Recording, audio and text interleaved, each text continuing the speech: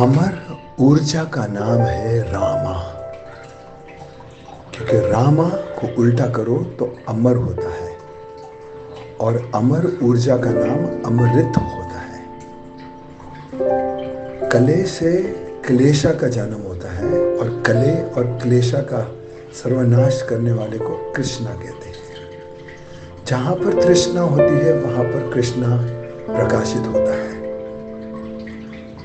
कृष्णा एक आकर्षण है जो हर शुभ और शुद्ध वस्तु या ऊर्जा को आकर्षित करता है और उसे निहारता है, निखारता है। जो चलता है वो यात्री है, जो ठहर जाता है वो शास्त्री है। Rama, Eternalized, Amritya, Mickeymized.